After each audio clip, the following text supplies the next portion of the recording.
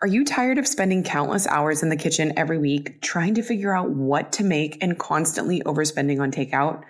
My guide, Well Prepped, is here to revolutionize your mealtime routine by offering you the perfect solution. Prep once, cook twice, and enjoy delicious, macro-friendly meals all week long. The food struggle is real. You want to eat well-balanced meals that taste good. You want to make most of your meals at home, but don't want to be a slave to your kitchen. You know you should be eating more protein, but don't know how in the world to get it in. You're overwhelmed with just choosing a recipe you have saved, so you end up getting takeout again. Insert Well Prepped, a guide I created to take the guesswork out of efficiently making delicious, macro-friendly meals. This guide provides you with 8 weeks of recipes. Each week, you'll prep once for 30 minutes, cook twice, and then enjoy eating all week. That's right, the 2 recipes will make you a total of 6 meals. I even made Instacart links for all the weekly groceries you'll need, so you don't even need to think about grocery shopping. I'm all about saving time, money, and mental energy when it comes to feeding my family healthy meals, and now I get to share that with you. Grab your copy of Well Prepped at aishazaza.com. And from my kitchen to yours, cheers to eating well and being well prepped.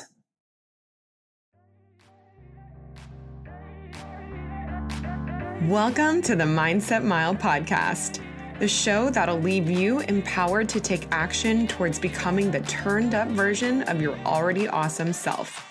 I'm your host, Aisha Zaza, and I'm so glad you're here. Let's go. Hello, friend. Welcome back to another episode of the Mindset Mile podcast. I want to talk about something that I've shared a little bit on social media about, but to be honest, it's been really hard to share more than just glimpses and bits and pieces of how things have felt over the last 13 weeks. But I know that I've wanted to share this journey in its entirety, but also just kind of dreading it because it doesn't feel very good to say out loud, if I'm being honest. But I know I need to do it now because even though 4 weeks ago I couldn't make it a day without crying in utter frustration or sadness, it's already feeling very hard to remember how I truly felt in those moments. Most of what I share on this podcast is what I've learned through my personal experience and professional experience, giving you action items and how-tos. But this episode does not involve a call to action.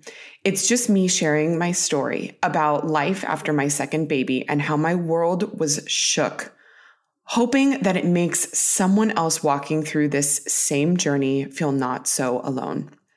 So I guess in all fairness, I want to first give you a brief background in case this is the first exposure you have to me or of the podcast. So in December 2019, just a few days before Christmas, I found out I was pregnant with my daughter.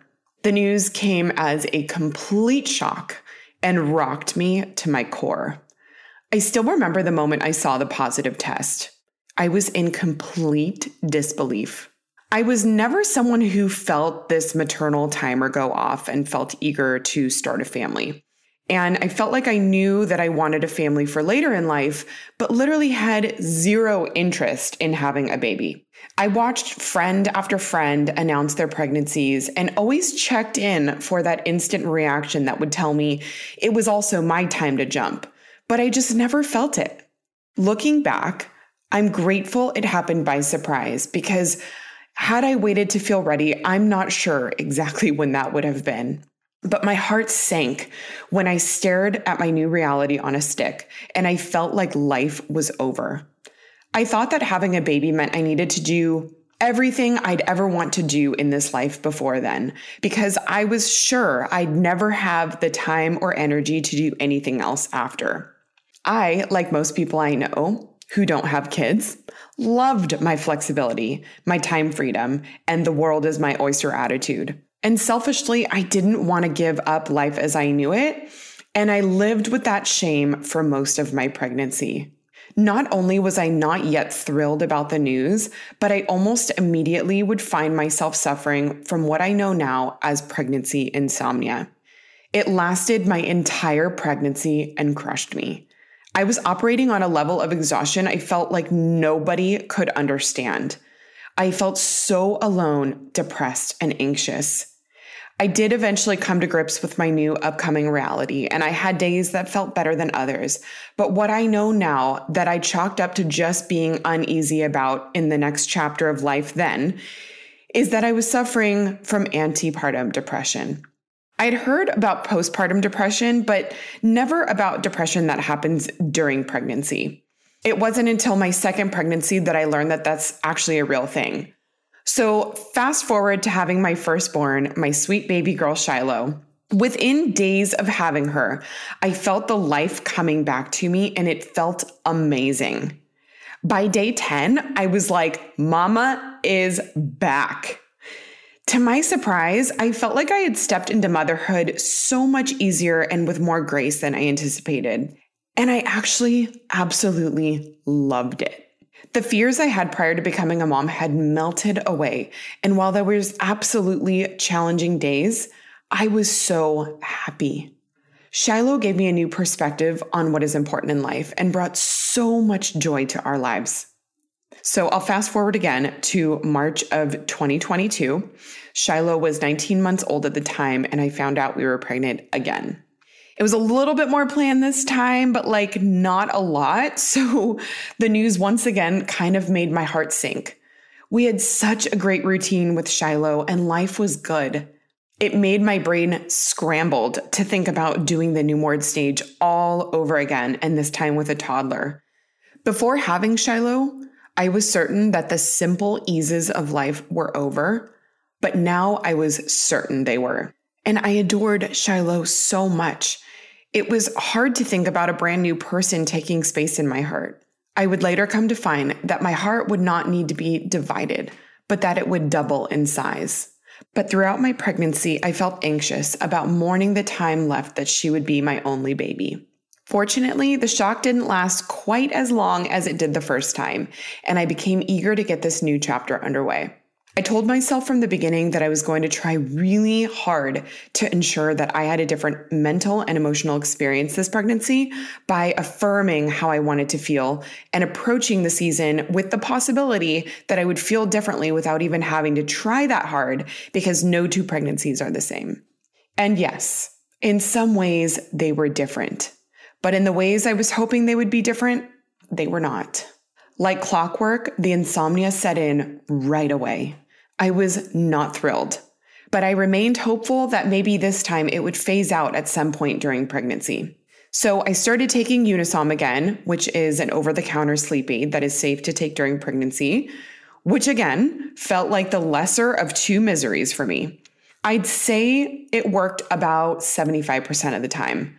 But there were still some nights I would be up for hours. And the nights that it did work, I would still wake up feeling not fully rested.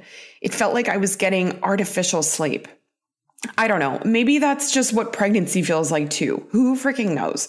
But regardless, I swore again that I would take the sleep deprivation of the newborn stage over the exhaustion I feel during pregnancy from insomnia any day of the week. It's just a different level of tired you can feel in your bones. And if you've experienced pregnancy insomnia, you know what I'm talking about.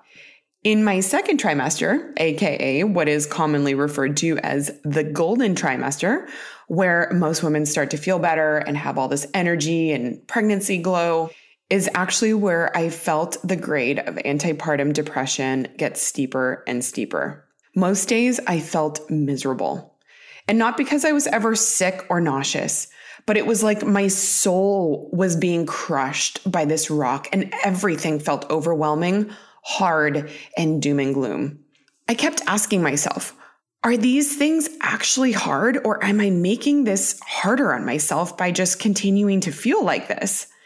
I was always searching for a baseline of what quote unquote normal was to gauge if how bad I felt was really that bad, or if these things were just normal to feel during pregnancy, which is pointless because even if there were an answer, it doesn't matter. But I think it's just our human nature to want to be able to quantify or validate our feelings. I couldn't wait to be on the other side of pregnancy again, where I remember feeling like I was thriving and like life was coming back to me by the day. If you follow me on Instagram, you may remember that I got horribly, horribly sick the last few weeks of pregnancy with miserable congestion, painstaking ear infections, and I was still plagued with insomnia. I was like, man, I may not actually survive this, is how it truly felt. Oliver was 11 days past his due date and arrived on December 2nd, 2022. Healing from birth is no joke, but I was so relieved to not be pregnant anymore and finally on the path to recovery and feeling like myself again, or at least better than I had the last 10 months. We brought Oliver home and we got Shiloh back from my dad and family where she had been staying for the last 2 weeks prior to Oliver being born, which was never the plan for her to be gone that long. They came to pick her up 2 days before my original due date, and they were going to just keep her until we got home from the hospital. But I obviously did not plan for Oliver to come nearly 2 weeks late or to be so sick those last few weeks. I missed Shiloh so much during that time. And when we were finally reunited with her, I felt so sad and guilty about not having those last couple of weeks with her as my only child. Because I was dealing with so much at the end, I don't think I had really processed those feelings of grief until she was back. Welcoming her back to our new reality with a new person who would be there indefinitely felt so bittersweet. I longed for the time I had missed with her and was having a hard time coping with someone else who was now going to demand so much of my energy and my attention that I couldn't give to her anymore. You always hear about how meeting your baby is love at first sight and expect that there is this instant connection. After all, you did grow them in your body from mere cells. Of course, I knew Oliver was my son, and I began nurturing him and caring for him from the moment he was born. But this time it felt like it was a bit more out of duty rather than infatuation and love. I loved him, but he felt like a stranger. Nobody ever talks about how the feeling of love and infatuation from your baby can sometimes feel gradual, and it comes as you get to know them. So that for me was something that felt hard to accept and even to say out loud. Because Oliver was born into virus season, and we had known several close friends who had spent time in the hospital with their newborns who had caught RSV, we decided to mostly isolate for the first month that he was born and as he was building his immune system. So we also kept Shiloh home from preschool that month, and it was just me, my husband, Shiloh, and our new baby. No family or anyone to help, and it very quickly felt like we were bricks being thrown into water. The transition from 1 to 2 kids felt indefinitely harder than going from 0 to 1. When we had Shiloh, it felt so much more manageable being able to take turns, and when I had my husband's undivided attention to not just help with the baby, but help me as I healed. This time was divide and conquer, minus the conquer. It felt more like divide and get crushed. It was like we were both single parenting, he with Shiloh and me with the baby. I was also not prepared for the hypervigilance that comes with having a toddler and a newborn. Newborns are demanding, of course, but newborn speed feels very mellow and slow, whereas toddler energy is upbeat and high. 2 things I was not in the mood to feel, even if I could get myself there. I knew the first couple weeks would be rough as we adjusted to life with 2 and not getting much sleep, but as the days passed, I felt heavier and heavier. I don't remember Shiloh cluster feeding the way Oliver did, but literally every 45 minutes to an hour around the clock, I was feeding him. He also did not like any variation of the swaddles we had, which I remember rotating through several before finding what worked with Shiloh, but he was just miserable in a swaddle on his back and if he wasn't next to me. So I ended up co-sleeping with him, which I felt a little uneasy doing, but you've got to do what you got to do in the first few weeks. And sleeping on my side all night was so uncomfortable. Even with a pillow between my knees, I'd wake up and my hips would be aching so bad. Oliver was also a ridiculously loud and active sleeper. Like, I am not joking. He grunted as loud as a grown man and was basically beating me up all night.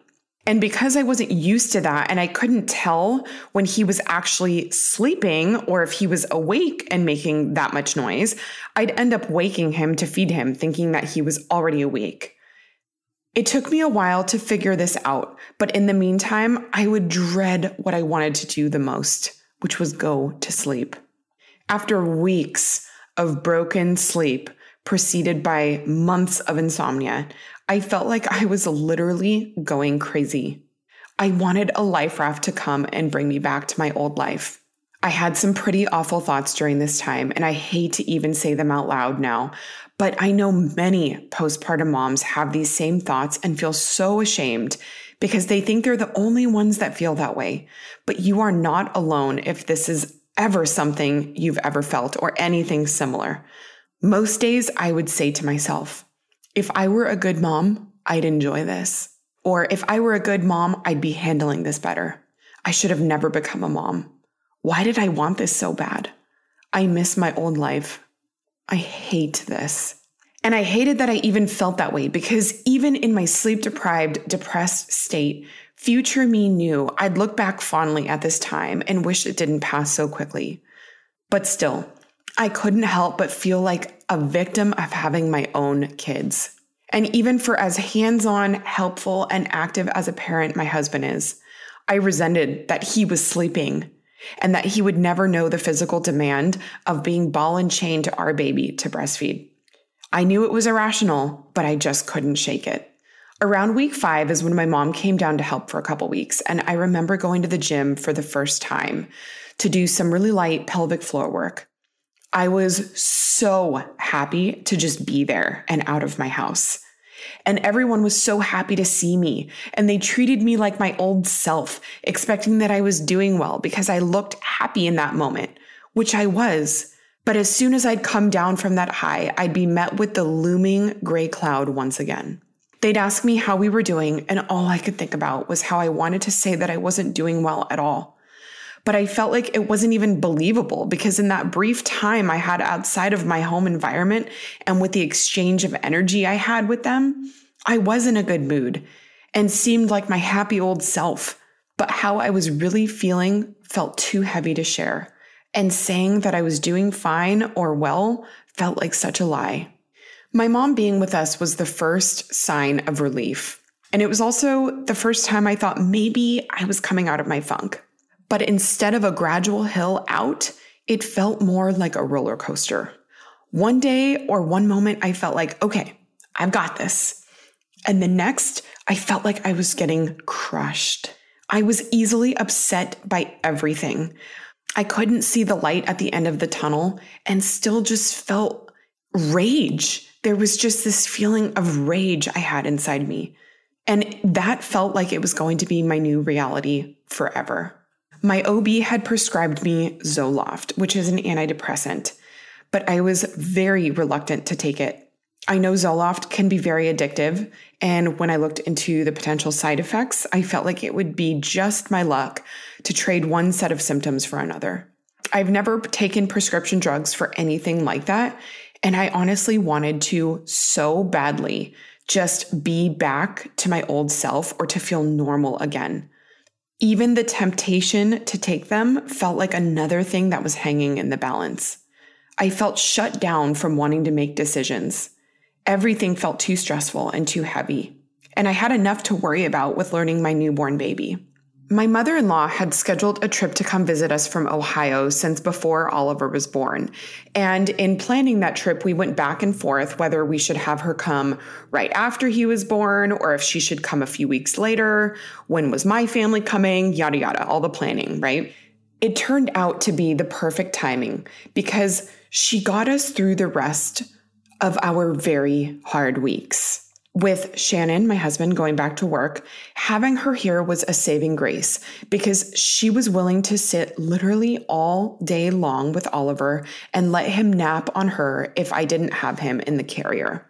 I was able to leave the house for short periods of time without having to always pack him up in the car with me. And some days after I picked Shiloh up from preschool, I was able to take her to the park and play. Just her and me. It gave us a chance to have some quality one-on-one time. I was able to go to the gym a couple times a week, and she even insisted that Shannon and I go out to dinner one night after putting Shiloh down, and she would just stay with the baby. After 2.5 months, I started to feel a little like myself again. The feeling of impending doom started to feel fewer and farther between. I think this is the first time that my hormones were actually starting to lay down to rest. There were still hard days or hard moments, but they felt like just that, instead of feeling like I would be trapped in them forever. And the best part was starting to feel obsessed with my son. Baby bliss is such a sweet high. Instead of feeling so demanding, I loved that he needed me for everything and that I was his mama.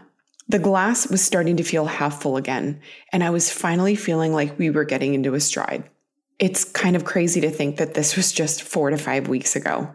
I knew I needed to capture the experience soon because, as I mentioned before, it already feels hard to truly remember how horrible I really felt those first few weeks. If you've never experienced postpartum depression, this whole experience may sound very ungrateful or very hard to understand.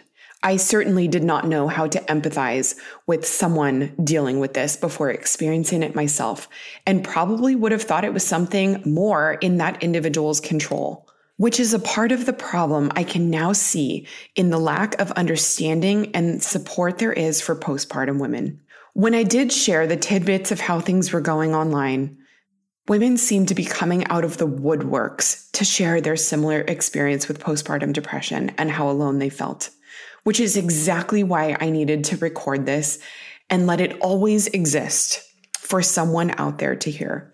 If you or someone you know is struggling with postpartum depression, the only thing I can say is that it will get better, and I encourage you to talk to someone about it. I know it feels super vulnerable to share, but confide in your mom friends, talk to your partner or a family member. I'm not saying it's going to fix everything altogether, but I believe suffering in silence is breeding grounds for prolonged postpartum depression. And in my retrospect perspective, I can also see where I was coming from a place of criticism with myself instead of compassion. Criticism asks, what's wrong with me? Why can't I handle this better? What am I doing wrong?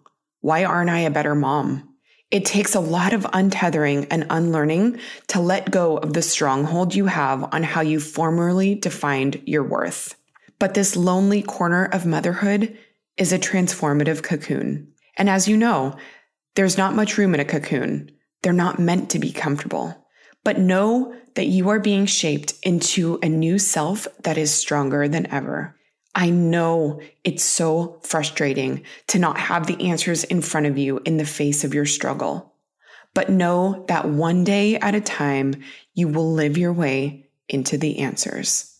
Nothing is forever, and this too shall pass. You're doing amazing. I cannot wait to see you next week, and until then, make it a great day.